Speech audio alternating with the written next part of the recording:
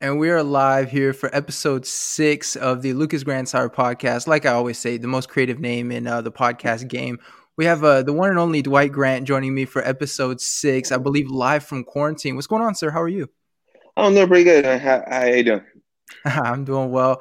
Before we get started, though, I mean, I'm sure the people are looking. They see Sacramento. It's like, oh, is Lucas from Sacramento? And the answer is no.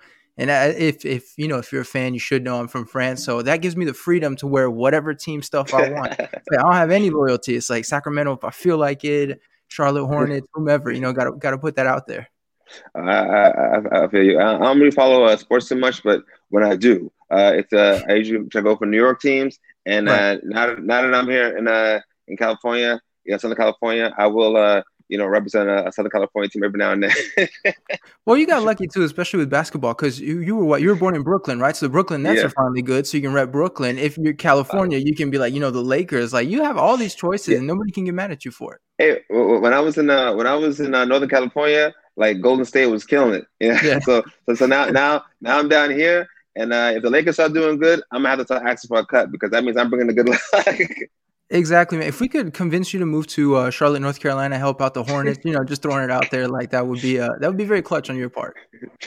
Bringing the aura over there. Right, exactly. It's like it wouldn't make headline news like the Charlotte Observer. It's like Dwight Grant moves, the team finally winning a championship, and it's like, yeah, that's how it works with Dwight. That sounds like the beginning of a Disney movie, like some kind of good luck charm. Right, it's like good luck charm, and you gotta you can do the over the shoulder, turn around, look at the camera, just with the cheesy title, Disney, starring Dwight Grant. Sounds pretty good. Yeah, it sounds pretty. I mean, we're writing a movie, and if the producers have the idea, like you have to, at least cast my guy Dwight. I have to be somewhere. My name has to be somewhere. Like, we're getting good content. At least on the storyboard, man. Like set it up. Right. Last time I had a fighter on the podcast, though, he did give me some comments about the lack of fight posters on the wall. And he was like, I'll send you a poster because we have tons of it. So now that I have another fighter on the podcast, I have to throw this out there, Dwight. If you want to take part in the, making the wall not look like shit with extra posters, please feel free. Okay, I'll see what I can do here. Reach into the bag. That's the begging segment. Do you guys have a lot of those posters? Like we always seen you sign a ton of them when you get to the fight, but do you have a bunch of them? So we signed a bunch for sure. They give us a couple like after every fight, So I have maybe like 12 or so, but I mean it's probably in storage. That's what I think. That's what I think. It's probably in storage. Well, you think like you're gonna do something with them, like I'll hang them on the wall or maybe make something, and then in reality they sit in a box and it's like, oh yeah, I guess I do have that. No, I mean the thing is like we moved, so I put everything away. And I do want to hang them up, especially maybe some of the cool ones. I fought on the UFC card where Adesanya fought, and he fought Gasolin. That's like a pretty cool looking poster. And some other ones that I really like. I want to hang up. So I do want to hang them up, but just in storage right now. Did you get a chance to meet Israel, or did you kind of just see everybody from afar? I mean, I met him a little bit for like a second. I walked by and I was like, hey, man, good luck and all stuff like that. But that's really it. Before fights, I try not to bother anybody. like you know what I mean? Because like before I fight, like I'm cool. Like I'm not saying like I'm like super relaxed, but I'm pretty calm, whatever it is. And then I don't have a routine. But I know over the years I met fighters who have certain routines. They don't want to shake hands with anybody new or strange. They don't want to give a dap to anybody new or strange. I try to just be like, oh hey, and leave it alone. Try to be disrespectful, but try not to be too invasive either. So try to walk that line right there. Yeah. It's funny hearing a fighter say that because we always imagine you guys would be like, there's like a certain a brotherhood or something like that, right? Like you guys recognize each other and everybody's friends, but I mean maybe not in this case. No, I mean, everybody's friends in the sense that we're all like coworkers at that point. You're at the fight meeting and stuff like that. But I just don't want to knock anybody off their their thing, because especially now it's a little different. But when I first started fighting and stuff like that, and in the amateur scene, everyone was so tense in the back, like it was so tense, and I would be relaxed. But then I started feeling like I was too relaxed, and I was being distracting, to people. So I don't want to bother anybody. Because if I can be fine in any environment, I don't need to affect other people's situations. So that's kind of like where I'm coming from with that. I'm like fresh out of fighting, in the basement of a church. So like I want to come out here and be like, hey, what's up, guys? Oh, what's up? Oh, yeah, Guys, like, all right, man, take it easy. I got to fight tomorrow. right. Yeah. Well, that's the thing too. Like when you get to the UFC, it's kind of like you hear all these rookies in other sports, right? They come in, they're like excited and stuff, and then you got the veterans, and act like you've been here before. Yeah, exactly. Yeah, I don't want to get admonished for, jovial behavior. This guy thinks he's going to a carnival. What's wrong with this guy? And then I'm like, oh, I'm sorry. Man. I try to avoid that as much as possible. But if I do see somebody that like I met before, or, whatever it is, I try to be, hey, what's up? And, like I met Max Holloway like before a fight. This dude was super cool. Like if I ever see him again, I'm like, hey, what's up? 'Cause I already know he's a cool guy. So. That's about it. Have you had any encounters like that where it's like we think they seem cool from a distance, and then even without giving any names, but anyone you've met and you're like, oh man, this guy, like this guy's he's a dig, quite frankly. Yeah, for sure. I mean that's the thing. It's like you don't want to like idolize people too much. It's hard not to because this is I mean it sounds kind of like self-congratulating for me to say, but it's a very inspirational sport. I got into MMA because I was watching like all these videos online of people from like Pride FC and UFC like winning fights and celebrating and like them, the team carrying all kinds of fun, cool stuff. And I saw those people and I was like, man, that looks like so much fun. This is great. And then I met some of those people and I was like, oh snap. But it could be because they were fighting soon, or you never know what's going on. So you might meet them on a bad day. So I can't make like a good judgment on it. Well, that's kind of your exchange as a fighter. I know for me as media, you have different guys. Like you try to watch media, sort of get a sense of who they are before you interview them for the first time. And a lot of guys are really cool. And then there's some where it's like you go into the interview like, all right, this is about to be a tough one. Like, he doesn't necessarily want to be there. Like we got to try and, do the best we can. And sometimes it's disappointing, but most guys are pretty cool. Yeah, he ask somebody a question like, "Hey, so what's next for you? What's next? It's whoever's next." He's the camera like, "Oh, well, take it easy, buddy." Yeah, you got some of them that want to put on a character, or it's like they don't even listen to the question because they want to say whatever they want. You'll be like, "What do you think about this fight?" I think I'm gonna go out there and everyone's gonna remember him. It's like that's not what I asked. Like And what's crazy about that? Especially at this point with social media and like all these things, like. You can see people trying, you know what I'm saying? Like you can see somebody putting in the effort. And it's nothing wrong because some people like they would be nervous otherwise, like they would just be like a nervous mess or just be like a quiet and so they have to kind of get into character. I mean, I used to do theater like when I was growing up and in college, stuff like that. And I would see people kind of getting into character before they step on stage, and especially like if their scene is right before mine, you see them and they step out, and I see that. I know it's crazy, but I see that in MMA, in kickboxing and all stuff like that. People are about to go out and they kind of step into the character, and I understand it, but I don't really understand it for interviews too much. But I can kind of get it because they really want to show themselves to be a certain type of way, and they probably think their opponent is watching too, and they don't want to seem like weak, all kinds of things enter people's minds. So, I can't knock them for it too much. The funny thing about the interview thing is I know like Colby Covington's a super obvious one. Like he always sets up, he's got the picture of Trump, some kind, he puts the belt. Yeah. I saw one time with like a red phone. I don't know what that was a reference to, but like and the funny thing about the media is if you put on a really obvious character, media guys make it a challenge to let's get him to, stop being in character. Let's bring out the human side. And you see tons of interviews with Colby where the interviewer, he's so concentrated on let's give him a break. Let's get the real Colby out there that the interview kind of, because they're trying to, uncover who's the real Colby, and it's like it won't work at this point. Well, that's the metagame. You know what I mean? It's like them trying to bring the real Colby out and him put on the character is the game that's happening that becomes entertaining for the viewer. Some people love watching that like thing transpire, and then maybe he'll say something really, really cheesy or corny, or like what I mean, like oh man. And I have friends who like they'll be like, oh, I don't like that guy. But they watch all his interviews, and I'm like, you may not like him, but you enjoy his work. So it's like he's doing his job. He's doing his job.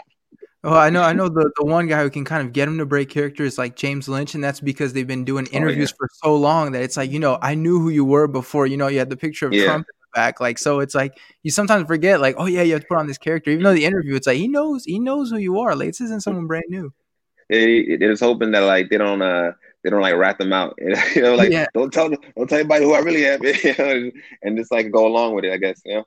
Or they saw on Reddit where Colby was doing like a Ask Me Anything. It wasn't that long ago. It was a few years ago, and he's like everything he's saying is like, I train my hardest. I respect my opponent. It was like, such a nice guy, and everybody's like, what happened? Like, how did we get from that to, ruining Star Wars movies for people? Oh boy, I remember. I was so glad I missed that one, man. Yeah. Ooh, boy, I'm so glad I missed that. But I think the way you get to that is people, they understand the different aspects of entertainment. Like it's yeah, and I'm not like trying to like endorse this dude or be like, hey, this guy's an entertaining guy. It's just that yeah, I understand. Like some people are playing a certain game with fighting. Like, I always fighting. I'm not just talking about like MMA, but it's like boxing, kickboxing, Muay Thai, and all that stuff like that. Some people are playing a game and they're playing a character, especially at the higher levels where like you can be more relaxed because you're not nervous about your skill level. You can fight at this point. So it's like whatever, and now you can focus on other things, other aspects of making the fight interesting, selling the fight, promoting the fight. What those people need to understand though is some people are not playing that game. Like some people like they come in a fight, and when you say something crazy, they're gonna take it really personal. And they might want to fight you for real. So you gotta be careful. Now it's we have security and all these things like that to kind of keep things keep things safe. But I mean, I think because it's such a big show and we have so much protection, people kind of forget that some people are not playing games. So I think it's cool to make those kind of jokes, but you got to be careful. At some point, you got to kind of like be like, okay, if me and this person were like standing somewhere, not even in the street, but like in a normal setting, would I go this far? Because this might be seen as disrespectful to a level that warrants, some kind of retaliation. So you gotta be careful a little bit, But would you be worried about that as a fighter though? Like, this guy might want to fight you for real, but at the same time, how to fight. It's not like if I were to insult a fighter and then he wanted to fight me for real and I'm fucked. Like, you both know how to fight in that case. Yeah, but it's not like one thing I learned, it's not about the fight. It's about the repercussions afterwards. It's like you might beat somebody up and then then you got to deal with all this like stuff afterwards. Not just like legal stuff. I mean, that's obvious. Like they might start the fight and then like still try to sue you afterwards, even though they started it. But also like like dealing with like their friends or like other stuff in the future. Like you don't know, like you don't want to be having to be careful all the time. Yeah, you can just be like, I'm a tough guy, it doesn't matter. But then sometimes you're working with your family and you don't want to deal with stuff. You know what I mean? And you disrespected and punked this dude outright. So he got a right to on site set it on you, like right away. And then you walk in there with your wife and your kids, and you're like, oh, hold on, why don't you go over there? Let me handle it. Like, why? Oh, yeah. Like, it don't make any sense. Not for this. Not when there's real like problems out there and you could be having people and you're trying to avoid. I don't see the point in bringing problems like that to yourself. Just it's a whole thing of treat others how you want to be treated, kind of thing. And it's like you create that energy, and that energy is going to find its way back to you at some point. So just don't do it. It's funny you say that because I think people always figure that because fighters are going to fight in the cage, like that's the end of it, right? Like we're going to fight anyway, so let's talk that shit. We fight, and then it's hashed out. But we've seen a few times where it's like guys are still pissed. They'll win, they'll get the knockout, and they're still pissed about it. And people are like, "Yeah, but you just fought." Like it's like you said, it goes beyond that because you don't know how people are going to take that. I don't want to sound crazy here, but it's like it's not about the fight. It's about the satisfaction of it, Like yeah. I'll give you an example. Like sometimes people get mad and then they'll like kick something or punch something, and then they like whatever, and then they'll feel better or whatever it is, right? You can fight somebody like and then not get that satisfaction. Like, you might win by decision or whatever it is, and you might still feel wrong, like you didn't get it out of you, mm-hmm. And you can hold on to something like that, like you might not feel the effort put in or whatever it is. And I'm like, even in a real fight, you can have a real fight with somebody and then like just feel like I never got my hit or whatever it is, and still feel some kind of way. So it's not that it's about fighting in a cage or fighting in a ring and being done. Yeah, you fought, but you might not have gained that person's respect, or that person might not have gained your respect. Imagine you go to fight somebody you was mad at, and then the first thing to do is kick you in the groin if you get in a fight, poke you in the eye. Yeah, you might win, but you're like, man, that wasn't right. So, so it's a lot of stuff involved. any kind of violence shouldn't be entered into lightly, no matter what it is. So just I'd be careful for that. Well, it's funny you mentioned violence. I think people that have never been in a fight, that kind of altercation, they don't realize that kind of violence, like the way it happens. Like even people like you get adrenaline, things happen Yeah. so fast. A lot of things happen with muscle memory, and I know fighters talk about getting in the zone and stuff. But I think people on the outside they don't realize like what true violence is until like you have a grown man in front of you trying to whoop your ass. It's funny. It's funny you say that because that especially the muscle memory thing. That's why I think like people, like I hear stories about people like running up on fighters and doing all kinds of crazy stuff. Muscle memory is a crazy thing. Like if you think like, oh, I could punk this guy because he fights, but he's not a tough guy. If you scare somebody, Yeah. if somebody is able to be scared, they are dangerous. And like they talk about it in all kinds of different metaphors, analogies about like wounded animals or cornered animals, whatever it is.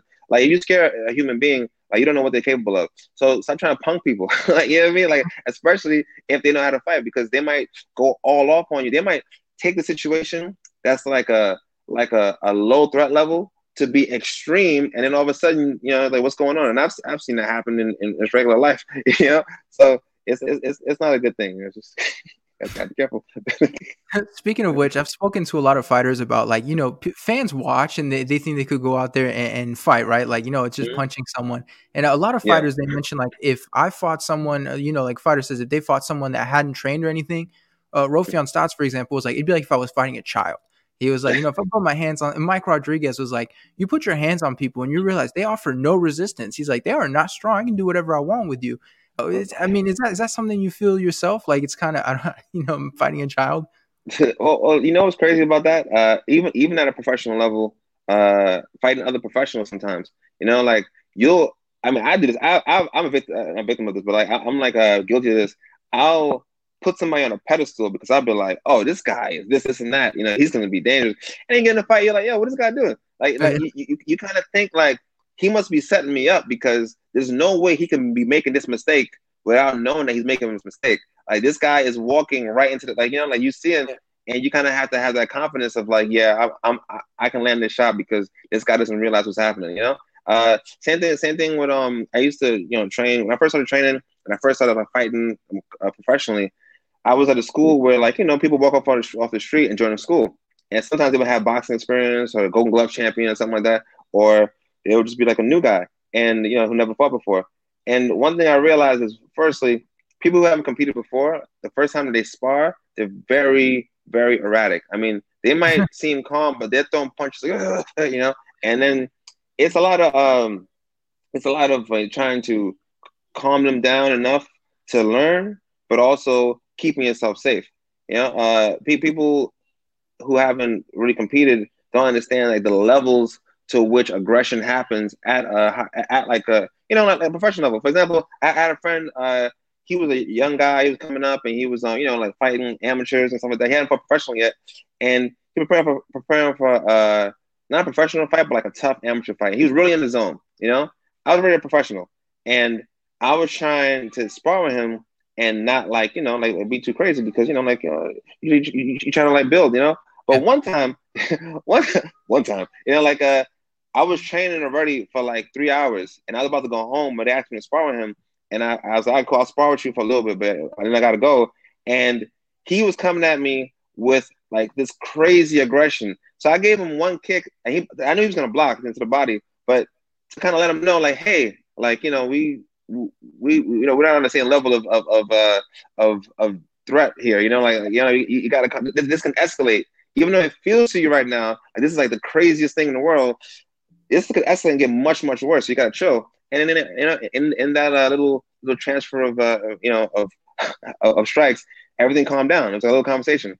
I don't want to discourage anybody from training and getting better at martial arts and being like, oh, I can't compete with these guys, because I did that. I watch people fight on TV for years, and I'd be sitting there wishing I'd be shadowboxing in front of the TV, like watching fights. Like, yeah, man, and if he did that to me, I would do this and that. And I'm an amateur, but whatever, like whatever. But you just got to be reasonable in the fact that if you're sparring with somebody, training with somebody, or even if you see somebody on the street or whatever it is, and competes professionally, it's got to be a little, not saying like, hey guys, and be tentative, but respectful, But respectful. I assume you have a certain confidence that comes with knowing that, like, if someone were to come up to you and just shove you, like, all you'd have to do like one move and you got control. Do you have extra confidence now? You walk with your shoulders extra high, knowing that like you're about that life if it were to come down to it. Oh no, no, absolutely not. Absolutely not. Because violence is not about fists. I grew up in Bed-Stuy in the '90s. Like I I've like that. I've seen some pretty good fighters get messed up. Because it's not about it's not a fair fight. No street fight is a fair fight. There's no rules. There's no like agreed upon a situation where it's like this is how it's gonna be. Nah, man. I know back in the day, like people used to like if you threw a kick or something like that in the fight, people were, oh, you a punk man, you kicking, and they would act a certain type of way. But at the same time, when things get crazy, people would kick, people would punch, people would bite, all kinds of crazy stuff, and you would call them a punk afterwards to some extent because they did something that was like outside of the agreed upon rules in a way. But if somebody getting behind, well, they're gonna do whatever they got to do to win. Like they're not gonna like be like, oh, I can hit this guy with this brick, but I'm not gonna do it because it's not in the agreed upon rules. No, you never know what anybody's gonna do. You don't know at what point somebody is in their life, at what point they are in their day, like to where they just have had it, and this is their opportunity to go to go all out. Yeah. So I mean, it's definitely like a reassurance to be able to defend yourself. Of course, I mean, for like at least for the first few levels of threat, you could be like, I'm safe, but you don't know. So why why tempt fate and act crazy and wild out and then cause that bad energy? I just think it's really good to be happy and enjoy life. Yeah, and I enjoy fighting a lot. Like growing up, I have friends from kindergarten that I'm still friends with. Like and we play fought, like we do all kinds of crazy like wrestling, power bombing each other, all kinds of stuff like that, and it was fun and it is fun. But that's a different kind of feeling than a street fight or something like that. So it's not something that I think you should I would enter into without being cautious. I don't know about you guys, but I know for us, when I first moved to where I am now, like I was in the third grade, and the big thing was everybody had a trampoline outside, and everybody was watching, wrestling. And I didn't know what that was, but it was like, if you jumped on a trampoline, you understood that somebody was going to try some kind of move, somebody's going to throw some kind of kick, and then if someone's parents found out, you'd get in trouble. And there was always the situation where everybody's trying stuff, and then you get hit for real, and then you guys are fighting for real on that trampoline, bouncing around like. Well, but we didn't have that trampolines in Brooklyn. We had slap boxing. Slap boxing is the number one way to start a real fight with somebody. Yeah. I've seen so many real fights because of slap boxing that like as soon as especially if it's like two guys that are like kind of volatile anyway, like you just sit back waiting, like here we go, it's happening, yo, so slap boxing, and everybody's because even though they're not really fighting, at some point it's gonna turn into a real fight. Like with the play fighting is a little different because you would hear like from the top rope, you turn around, and get kicked in the chest. Yeah, exactly. Like that happens. But I feel like, it's just so jovial. You're in character almost. You're The Rock, or like you're Macho Man or somebody. So it's like whatever.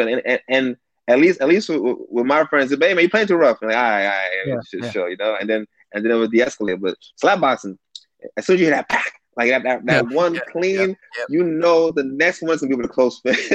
The next one, the hand's gonna be closed. Yeah. It's exactly what it was. In high school, it'd be like you have two dudes that have beef. It's like we'll just slap box, and you follow, and you were like, damn well it's gonna start as slap boxing, and then somebody's getting thrown through like a toilet or something. Like you knew, and you're right. That's how it starts. Everybody's doing their little, and then somebody gets it clean. And it's over. Like after that, it's like doors are flying, furniture, like whatever. Like as soon as you get hit clean, it's like that's the pride. And then it's like you get hit, and then people all of a sudden it's like, oh, hold on, this guy just hit me, and then you knew like get your phone out or whatever. Like things are gonna happen. Well, that too, and also when people have boxing gloves in their house, like especially after I started training a lot, that's when I started realizing how silly this was. Okay, so this guy got bag gloves in his house. He has bag gloves in his house, not sparring gloves, bag gloves. And he gives two people bag gloves and tell them, all right, man, you got beef here, sort it out with bag gloves. So, you know what I'm saying? Like, there's no padding really. It's just like, leather and a little bit of cloth, and they throwing hands. That is dangerous. Or my favorite one is like, oh, I only got one pair of gloves, so hey, you put on one glove, you put on. I'm not left-handed. It's like, doesn't matter. Yeah. It's crazy, but that's the thing. It's like, okay, seeing like a certain level of things outside of the ring will give you confidence. That's like, okay, like this is not really a real threat. This is like it's a competition. But then on the other hand, like when you start competing and you understand how dangerous it is, like, I'm not gonna be, slap boxing or sparring with some dude in an apartment or in a hallway or in a stairwell because, like, you know what I mean? Because I can get hurt and then mess up my fight coming up or my even an amateur fight, whatever it is, or even I might get hurt and I'm able to make it to class and you chill.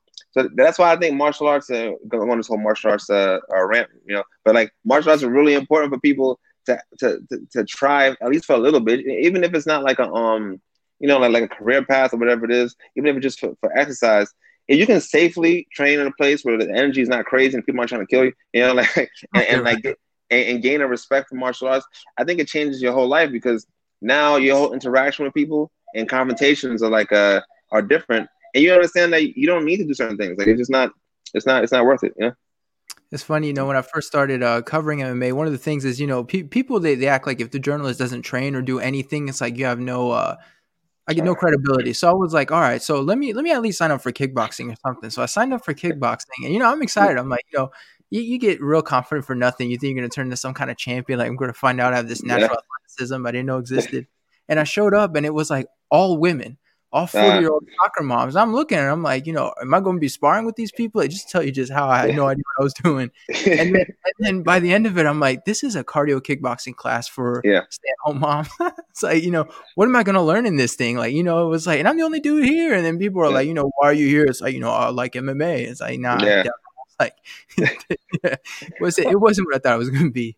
Well, I mean, I don't knock those classes because sometimes you have people who like train for real and teach those classes, and they'll give you a little bit more correction because they know you're in it for something else. I've taught those classes before. Like I've taught. I've had classes where like, especially like a couple years ago, like when Muay Thai became popular to the masses, and you had a lot of like models and like people trying to like lose weight, actors coming in trying to do Muay Thai and get that like that fighter body. Like that whole thing, and you would see people, going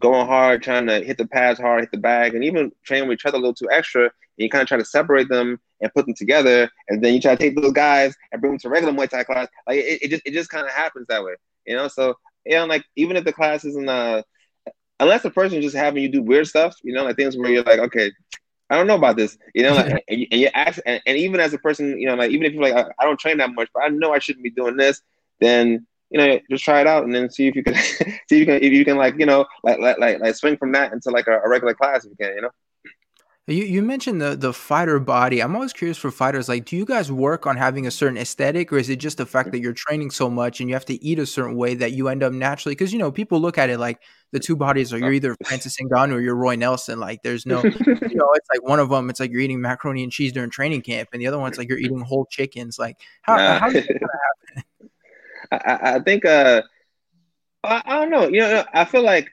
my initial reaction is just like, nah, you're just training to fight. Like you don't care how you look. But then I think that actually now, some people do care about it. They do want to look a certain way in the fight and like kind of give off this, Adonis, like feeling and aura, during the fight because it's more about the brand of them, I guess. I don't know. Like I had somebody try to explain this to me before, and it just seemed like a lot of work. I think most people are just training for the fight, and they're not trying to look a certain way. I think it just naturally happens that way. I mean, you gotta cut weight anyway. So it's like you trying to get your body fat percentage low enough to be able to make weight without going into anything crazy. So I think that's just a natural thing that happens. Well, people, they always want to see the bodybuilders competing, right? They're like, if these guys have this kind of physique, like they must. And then you see them fighting, it's like they're stiff as hell. It's like the punches, like the shoulders are moving. It's all over the place. Like, how come these guys? It's like because they don't have a fighter body. Like they're trying to just get big and using special supplements to get big. Like you see, the functionality is different with the way certain guys look. Well, I mean, a good example of that is like you got Roy Nelson's a good example, but also look at DC. Like you got these guys who like they train. They fight at a weight class where they might not be able to like get to that physique level without losing a lot of weight, Yeah. or gaining too much muscle. Like it depends on their body type, like their height, like all kinds of like bone density, all kinds of things can affect how you'll look at a certain weight.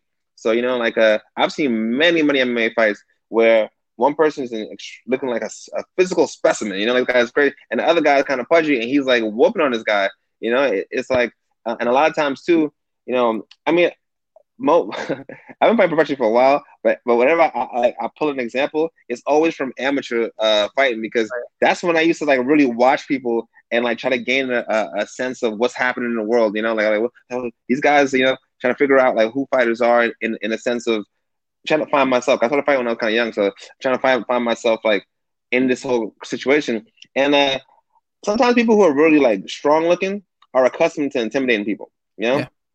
I remember I had a fight against a guy. I think I was like 20 or something like that, or I was a grown man, but this dude looked like he just came out of prison. Like he had mad tattoos. He was diesel. I was like, yo, how am I fighting? Right. Who okayed this match? Like this guy is crazy looking, And then the fight started, and I started beating him up. I think at some point it's like it wasn't that I was just so much better than him. It was just that I wasn't scared to hit him, and it changed the whole perspective of what was happening in his mind. And that's something that I realize is it even happens nowadays, that people just don't expect to be like tested or to be confronted on a certain level, and then you're able to back them down. So I think that physique, like if I have to choose, unless it's like it's some kind of crazy like amateur match, but if it's like two professionals, and like they have a record of fighting, sometimes I feel like the guy who isn't in great shape has more to prove, so he might try a little harder. So that's a possibility too. I mean, how many times have we seen Mark Hunt go out there and people always talk about his body and his tree trunk legs, and he goes out there and he's just like gadooshing guys like, that are huge. And then you're just like, and then every single time you're the commentator, like, it's all about the physique, it's about the skill or the power or whatever. But it's, if you can make it work for you, then it really doesn't matter what you look like. And Roy Nelson, for a long time, like people were talking about his appearance, and obviously the haircut certainly didn't help, but it was like, he had figured out to make it work for him. Yeah, he definitely he definitely surprised a lot of people. Like especially when he fought some guys who again like had crazy physiques, and they didn't do so well. But then like I remember he fought DC in San Jose, and that was going to be like a big thing, And you saw these two guys who you're looking at them, you're like, oh, they're not like super, cut up and all stuff like that, but there was a skill level involved in that fight that I really enjoyed watching. I really enjoyed it. And that's the thing. It's like everything is aesthetics. Like how good it looks. From a distance, whatever it is. But when you saw competing and stuff like that, you're looking for the skill level, and also when you become like a fan of a sport, like you start looking for little things that are beyond just what the glitz and glamour of the initial meeting up. You start looking a little deeper and seeing like what more the sport or whatever it is has to offer. So. Well, I feel like, casual fans too, they kind of look at the physiques like, Joaquin Buckley, for example. People were like, look at how ginormous this dude is. And he fights someone like Kevin Holland, who's known for being thin, and then it's like, oh, yeah. You try to explain to people, like, that's not how it works. Like, you can, but, and then Joe Rogan does his famous, those muscles need a lot of oxygen. And you have everyone where it's like, we heard it the first, 20 years, Joe, we get it. But it's like, people, I feel like casual fans are looking for something. And if it's like the physique, like at this point, I don't even see physiques anymore. I'm just looking at, the past couple performances and things like that. And you sort of look at the fighter as the individual, and it almost doesn't matter because you're looking at skill at this point. Yeah, well, that's the thing. It's like that's like the experienced eye of like a fan that's been in it for a long time. People who competed, people who have just been watching the sport for a while. They have to understand the nuances. Another example with me, like I remember like the first time I saw MMA, me and my grandfather watching TV, right? And on one channel it was K1, and another channel it was MMA, and we turned to MMA because the other one was on commercial. And we were watching them strike, and they were going in. I can't remember who it was. It was like this is like I don't know how old I was. This is a long, long time ago, you know. But like we were watching it, we were like, "Oh man, it's crazy! The guys are swinging." And then one guy took the other guy down, and I remember we looked at each other like, "What's happening right now?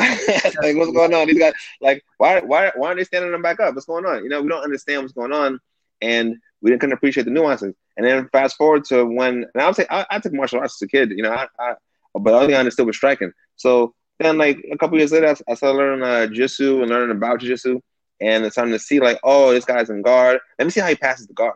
You know, that's not easy. You know, like, oh, let me see how he does this. Cause that's not easy. Oh, let me see how he. Oh, wow, he did it really. Wow, that's amazing. He took his back, and now you kind of start to figure out like what's going on. I really feel that like it's important for commentators to explain the position and then talk about what's happening and give the position names, because every time an MMA fight happens, I mean, like, especially like a UFC fight, you have new people watching it. People who like, the friend or, the family member in the room for the first time. And if they can get the names of the positions down, not like triangle and armbar, but I mean like, like mount, side control, these kind of things, you're creating a base for them to learn other things so that they are able to like get involved in the sport. But everybody understands a punch. You call it a jab, you call it a whatever you want. It's a punch.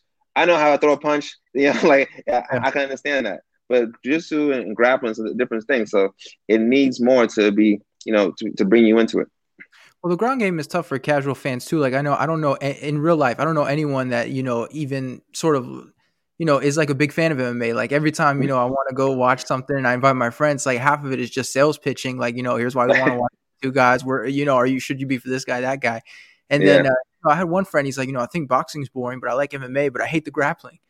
And it's like, and then, but the thing is, I think there's a lack of understanding. It's like, if your idea of grappling is some guy holding the other guy against the fence, I can absolutely understand that. But it's like, if you watch two high level guys go on the ground in MMA, like a great example is Gunnar Nelson and Damian Maia. If you watch these two guys, like a lot of people were like, oh, maybe we'll see shitty striking. Now we got to see some high level grappling. It's like, and that makes you appreciate what they were doing, because, and especially seeing Damian Maia do that, someone like Nelson, it's like, man, you can appreciate the grappling when you see two high level guys go at it.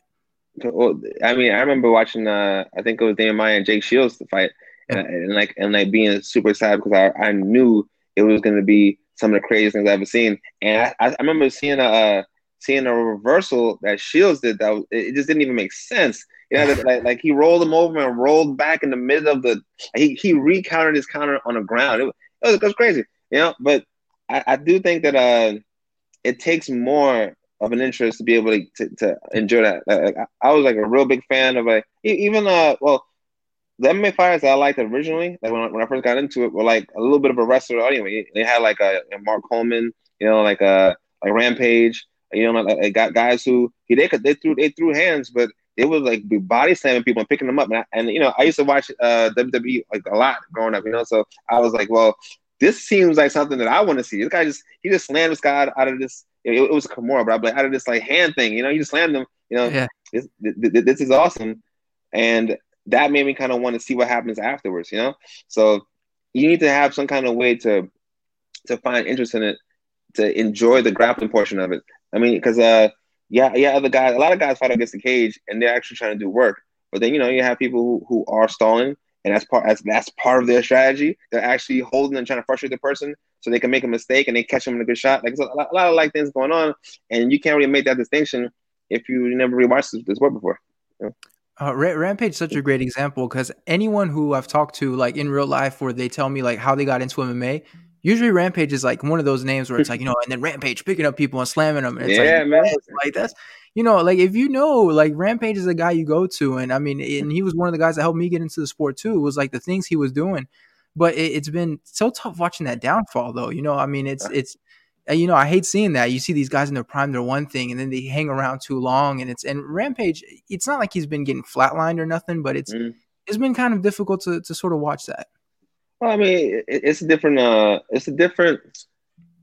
type of thing than it was before. I mean, when you see somebody body slam somebody, knock them out, you know what I mean? Like it's easy to understand.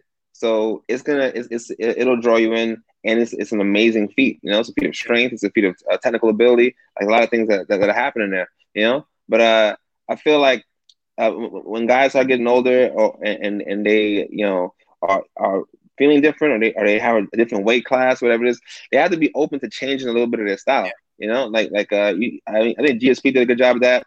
That's why he was able to stay, that successful for so long, and even now, like I mean, he fought Bisping, not too long ago, and he's able to change his style to fit his body and what he needs to do. It's not just about like, oh well, I throw overhand, so I'm gonna throw overhand. Like yeah, you do throw them, but you don't throw them the same way, and not even like you lost a step or anything like that. It's just that maybe like your back is a certain type of way now, or your foot, or whatever it is, to make it to where the amount of time it takes you to throw it just change. You gotta make adjustments, and the people, not necessarily Rampage himself, but some people, they don't adapt to a certain way of fighting.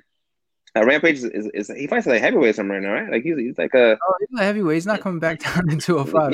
Yeah. That's what I'm saying. So it's a different situation, than it was before, because heavyweight doesn't really have a limit. You know what I mean? So and as you go up 10, 20 pounds, like I was earlier this year, I was like 215, and like I felt like a large individual, Like I remember I was throwing kicks on the bag, and I could just see like my legs swinging, like Jesus, wait, this is crazy. But even though I felt the same, my performance, it wasn't. I don't want to say it was bad, but it wasn't the same situation. Certain things made me more tired. Certain things made me more, concerned during sparring than other things, because I'm bigger now and it takes more effort. So all you have to be taken into consideration as you go through the sport and as you change. Even if you're like a kid, like let's say like you're 19 and all of a sudden now you've been training and fighting for a little bit. Now you're 26. Like your body changed. You know what I mean? Like you might have got a growth spurt. It might be easy for you to do I don't know, like some kind of weird omoplata situation before, but now you just had a growth spurt, and it's a little harder for you. Then you got to work on our triangles. I mean, who knows? You know what I'm saying? Like the things got to be taken into consideration other than just I feel like fighting, so let me fight. Yeah. Or Overeem, I think, is a great example of someone that, understood where his weaknesses were, and now he's adjusted. Like, he kind of reached a period where it was like, listen, if you eat a big one and it's clean, you're going out. That's just the facts. Yeah. And then he adjusted his style to where now he's getting hit a lot less, and he's still finding success. He's in his 40s, and basically we understood, like, anyone in the elite, they might beat Overeem, but anyone under that, like, you're not, because, mentally he's adjusted his style so well that, and I think that's really a great example of someone that kind of figured out where his limitations were. And now we're seeing him fight, and it's like, and he's still winning these fights because, the mental game has changed for him. Yeah, people don't. I don't want to say people don't respect the mental game, but it kind of feels like people forget that like the fighting stuff is not. It's not just fighting. Like you got to take something into consideration in a fight. Everything you do in a fight affects the fight. Like even if you don't do it on purpose, or whatever it is, it affects the fight. So. It's something that two people are competing, and they're being perceptive of everything, because they want to make sure that they're able to capitalize when they can on some of that. Like being more experienced and relaxed, it gives off a certain type of energy. Being aggressive gives off a certain kind of energy, and I don't think anyone is more receptive to energy as a person that's not trying to get their butt whooped. You know what I mean? Like anybody in that situation is picking up a lot of things. Overeem, especially because I think now people kind of feel they could drop him. Like people get too ambitious against him, and they forget that this dude at one point was a world champion in kickboxing and MMA at the same time. Like, you know what I mean? Like this dude ain't no joke, and he has the experience, like you're saying. So he's able to put people in situations where they think they are in a powerful position, when really he's setting them up for some, you know what I mean? Like, you know what, too, and you see some guys coming up that do it also. They're like, they're not having been fighting as long, but they're able to kind of either rope it up a little bit or stay calm in the pocket. But, and a guy like Overeem, someone so like skillful and like who has so much experience, is able to do it in a way where the person always feels like one more hit is going to win him the fight. Even when like 10 years ago, whatever it is, like he would do that to people and he would drop them. You know what I mean? He would drop them. And I think that's something that really has to be taken into consideration when you think about guys who've been around for a long period of time. One thing I am curious about, sort of just change subjects a little bit, but I want to know a little bit about your relationship with the media. Like, obviously I am part of the media, and my thing is doing the pre-fight, post-fight interviews, 10, 15 minutes, but you can't dive Mm-hmm. into like certain subjects. You know what I mean? Like, you really Mm-hmm. stick with, we're either talking about the fight you're going into, we're talking about the fight you just got off of, Yeah, and I yeah, know yeah. fighters always hear the same questions every time. Like, you always hear it's like, how many times are you gonna ask me about this damn matchup? But I feel like you're someone like you'd have a pretty good relationship with the media. I mean, what's your relationship like, behind the scenes? I mean, it's fine, I guess. I don't know, like I mean, I don't know how people perceive me, but like at least for me, like it doesn't bother me to answer questions because first of all, like I want to do this for a long time, dude. Like I've been fighting since like 2004 or five. Like, it's been a long time. So my first introduction, like I was saying, was watching these guys win fights on in Pride FC and give interviews, see people in K1 have the gold flakes raining for and then talking to the translator and like all this cool stuff. So I love doing interviews, to be honest. Like even it's gonna sound crazy, but even before like I got in the UFC and stuff like that, I would practice talking on the mic and all kind of craziness just because it was like a fun thing. I think even when I was a kid, I would like I would say certain things. It's just like a certain kind of feeling, And I think it all goes together. But because I don't really have too much to like, I don't want to talk about, then Yeah. I feel like I just talk about anything. I mean, if somebody asks me a question that I don't feel comfortable answering, the first question I ask myself is, why don't I want to answer that question? And then usually while I'm asking myself that question, I'm already talking about it. So like it don't matter. Yeah. Well, I feel like the big thing we see is that, some media members make it a point to sort of cover the prospects. And then when they get to the Mm-hmm. UFC, like you see them, they're doing the same interviews with the same guys because they were there from the start. Did you feel like you got a lot of coverage? Like a lot of people were talking to you when you were a prospect that continued once you got to the UFC?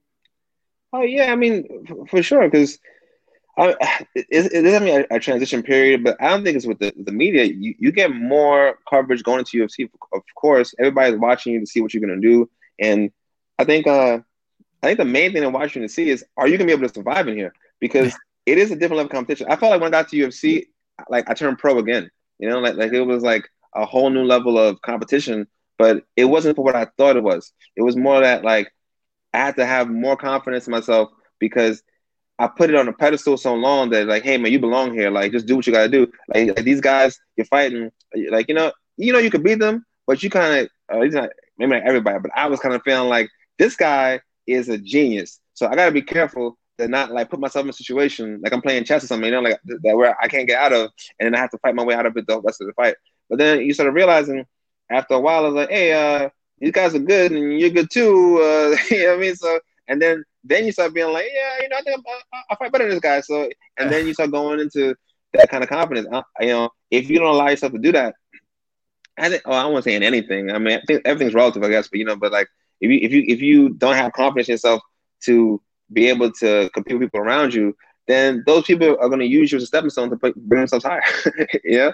So that's something that I feel like yeah, I had to really get under control to be able to compete in the UFC. And as far as with the media goes, when people see you competing and like training hard and doing your best, I think they're gonna they're gonna talk to you and make sure that you're I guess I shouldn't say make sure, but they want to see what's driving you to some extent, and that's where it is with me. I think when people talk to me about stuff, they want to see like what's driving me to keep going, as opposed to just just what I'm going to do next. I guess I don't know. Could be wrong. Do you? I mean, I know there's some fighters that hate doing media. Like I talked to Curtis Blades, and the big thing is he was like, I'm not doing podcasts anymore because sometimes like two fans that are like super casual asking you, and he was like, stupid questions like, am I from Chicago and stuff. He's like, look it up. Don't bring me on the podcast to ask me. Do you have anyone like that where like if they shot you a text message like, hey man, could you do an interview? You'd spend maybe 10, 15 minutes going, I don't know if I want to. You have anybody like that? No, and it's not, honestly, the question I asked myself when you asked me that question, the question I asked myself was, if I did, would I say so? Wouldn't that be kind of mean? I be mean, like, that's be like, about hey, honesty. this is one guy I don't like. I'll get no, I don't. I think it's important to understand like the person's job I'm not talking about like you, especially not right now, because we have a conversation, but this Yeah. person is an ambassador for this sport to people who don't watch it, as well as people who do watch it. So sometimes somebody asks me, like, oh, are you from so and so, or if what do you like, whatever. It's like, yeah, I've asked that question before, but everybody that watches the last platform may not watch this platform, and same thing with this platform. And I watched the last one. You're kind of talking to new people all the time, So I don't feel any kind of way to answer that question. If it's like a really personal question that like it's hard for me to talk about, then I would feel some kind of way on a contender show, and it's crazy. My aunt passed away years ago, and I've never spoken to anybody about it. Like I'm talking about, even in my family, I haven't even talked about it with them, and even my wife to some extent. Like and then when I got a contender show, after I won the fight, they asked me something about my aunt, and dude, like Yeah. I felt like I got punched from the inside. I was like, what's going on right now? What? And but it wasn't like I was upset. I was just like, oh snap, like I'm about to cry on TV. You know what I mean? Like I'm about to trying to hold it back. So certain things like that, I can understand. If somebody had like a real troubling situation or something that's hard for them to talk about, they kept getting asked about it. It does take a physical toll on you. It's not a matter of just like being willing to talk about it. It can like be hard to speak on. And I think I made a post about my aunt, and I tried to be more like open about it. And I talked to my family, talked to my aunt. And I used that situation to be more open and talk to people around me, so that I'll be able to speak on it, in a different way.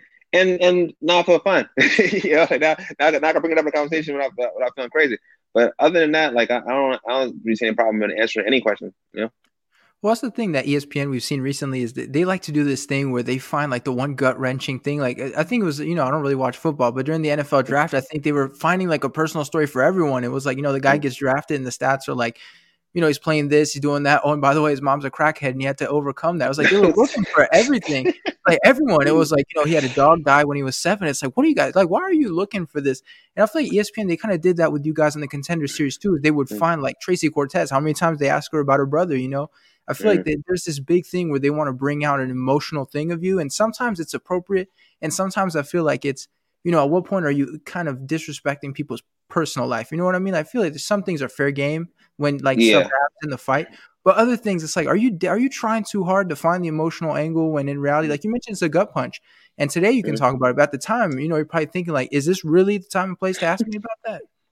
No, at the time, like I know, especially if you watch that interview, you'll hear me speaking under my breath, Yeah, like about it, and it's nothing rude. It's just like like, oh, you asked me that question. I'm a little surprised. yeah, I feel as though certain things are out of like if something happened like man like tragically recently, and the person hasn't been able to talk about it, they have to ask the person beforehand. Like, I mean, they asked me about yeah, my aunt before. That's how they knew to ask the question. So I spoke about it before, but when I was talking about it after the fight, it's not that I forgot about what happened. It's just that like I was thinking about it at the time, and it was a little crazy, but I was glad to be able to go through it, to be able to, for myself, to, to speak about it, and also let people know about my aunt, man. She was amazing. So I got to talk about it. But then at the same time, if something about someone's parents, like, having a drug abuse or any kind of substance abuse,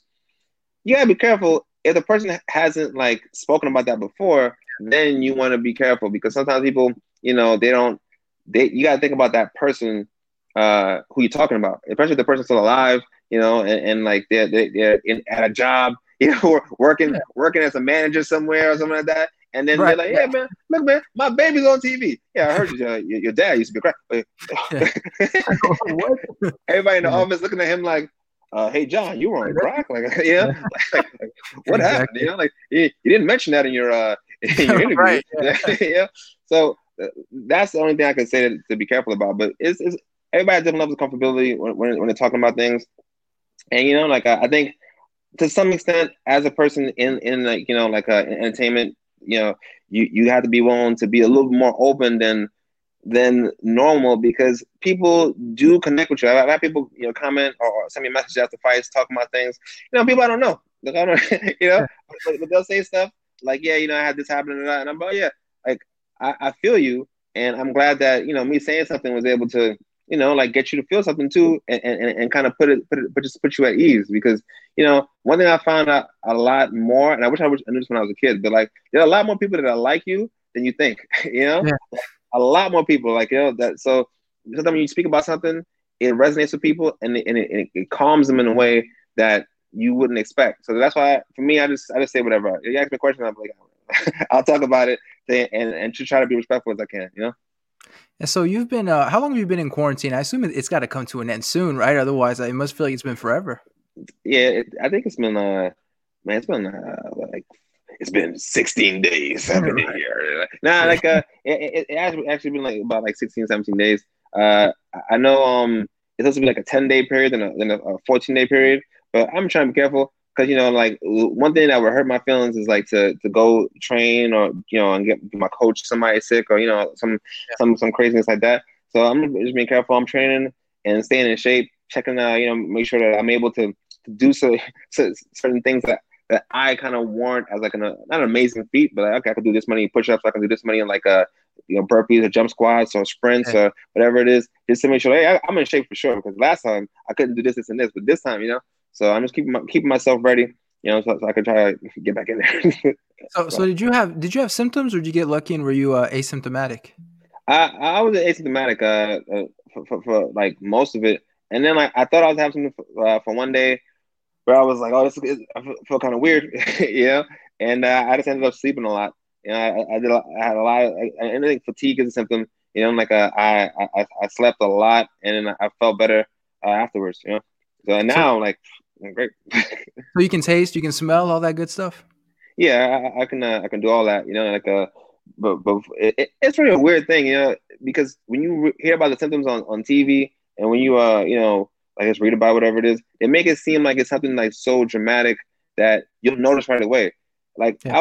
I did not notice it right away. Like like I didn't notice my taste is just suddenly disappears one day. No, you notice it gradually, and even at the height of it, you can still taste and smell a little. But I don't know about everybody, but at least for me. So sometimes when people say, "Oh, I don't think I got it," I can still smell. Like, yeah, be careful because if you're asking yourself that question, and your nose isn't stuffed up with anything, like you don't have like a bunch of snot in your nose, and then you might have to be careful. So like people have to be aware of the symptoms they have, and be careful not to like run around and get people sick because like I'm an athlete. Obviously, like I train. I've been training for a fight, but I still felt crazy. Like like I need to calm down and be careful at some point. I was retired and all of that, and I'm pretty sure my body's used to getting beat up. So somebody who doesn't train or who not train like martial arts, but just people who you're not in shape that well, Yeah. you don't want to mess around and get sick. If you don't have to, man, take precautions. Yeah. Do you have anything that you can sort of point to and be like, when I got it, it was probably from this? Like, is there a moment where you're like, maybe I wasn't being careful or anything like that? Or is it just one of those things where you think like, man, I did everything and I still got it? Yeah, I think I did everything I possibly could because like I don't go out much anyway. Yeah. Like like even before quarantine, like I would go to the gym, I would go home, I'll go to like like buy video games, something like that. Like but or like a comic convention. Like these are the things that happen like annually or like like something that I would go to as a big event. But I don't just randomly go out to places.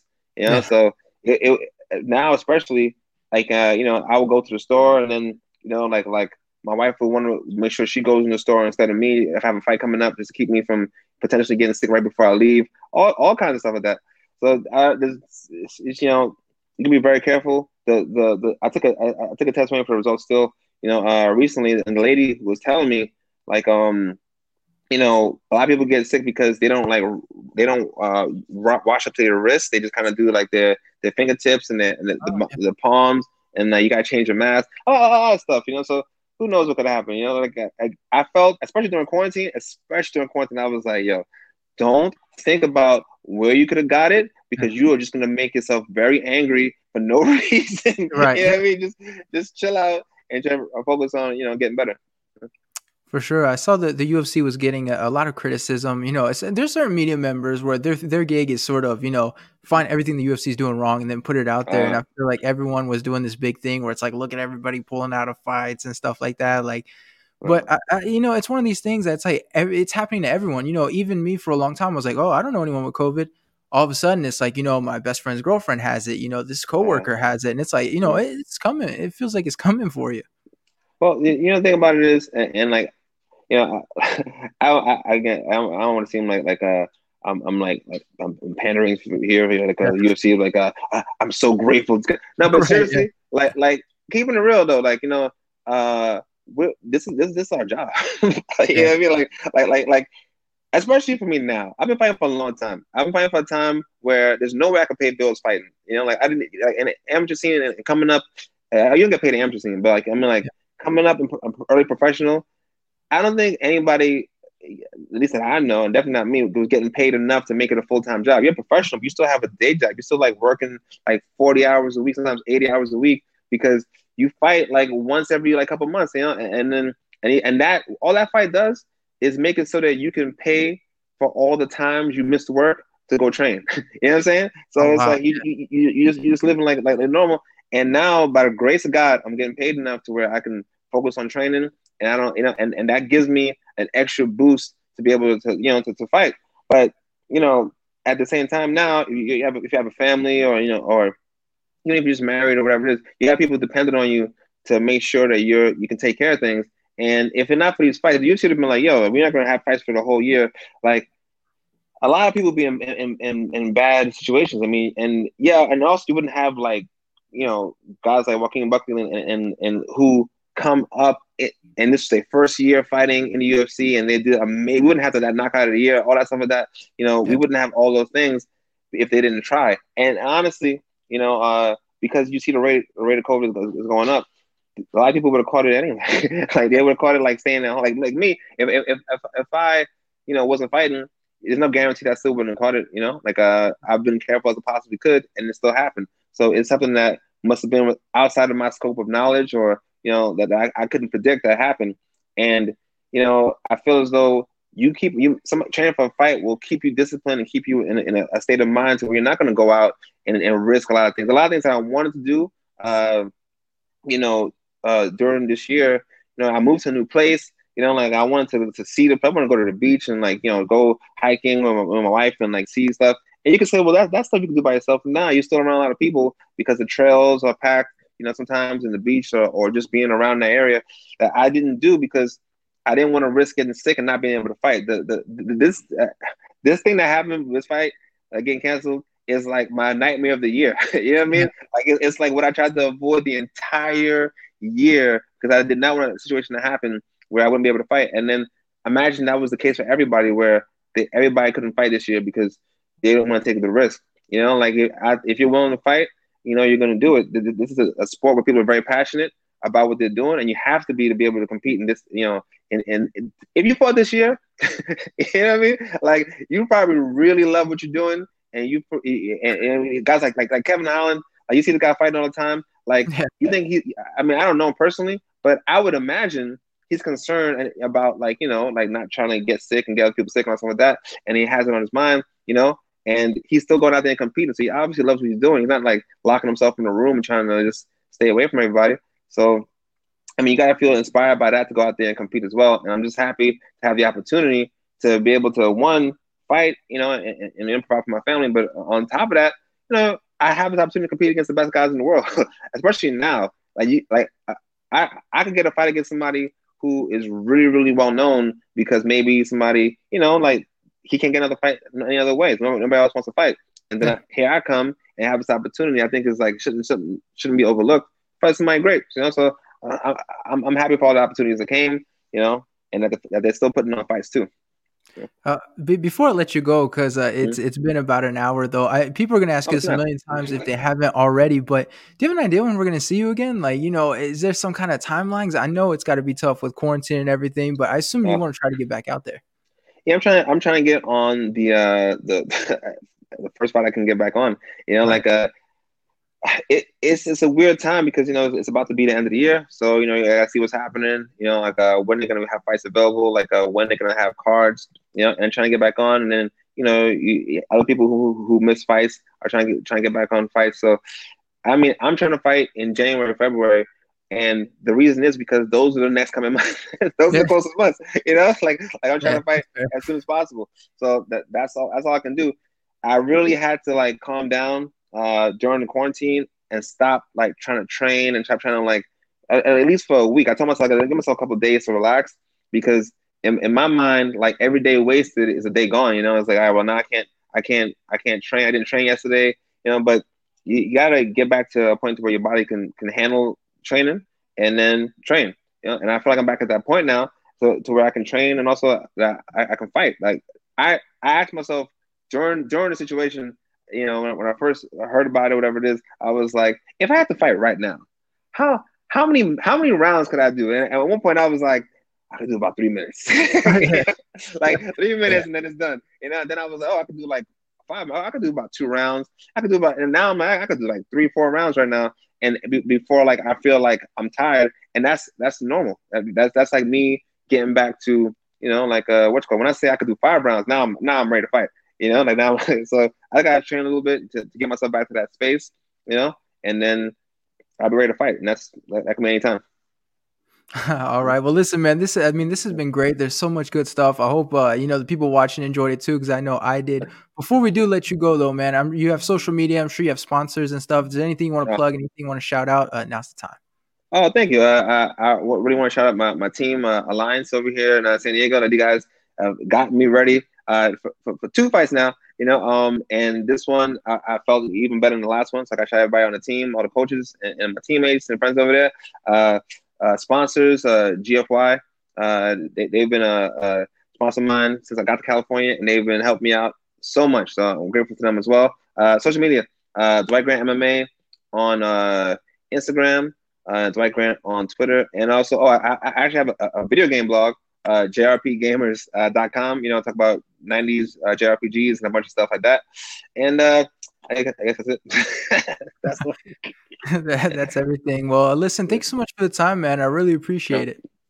Thanks for having me, man. Anytime. It's always fun talking to you, man. So anytime I'm here. Of course, I appreciate that.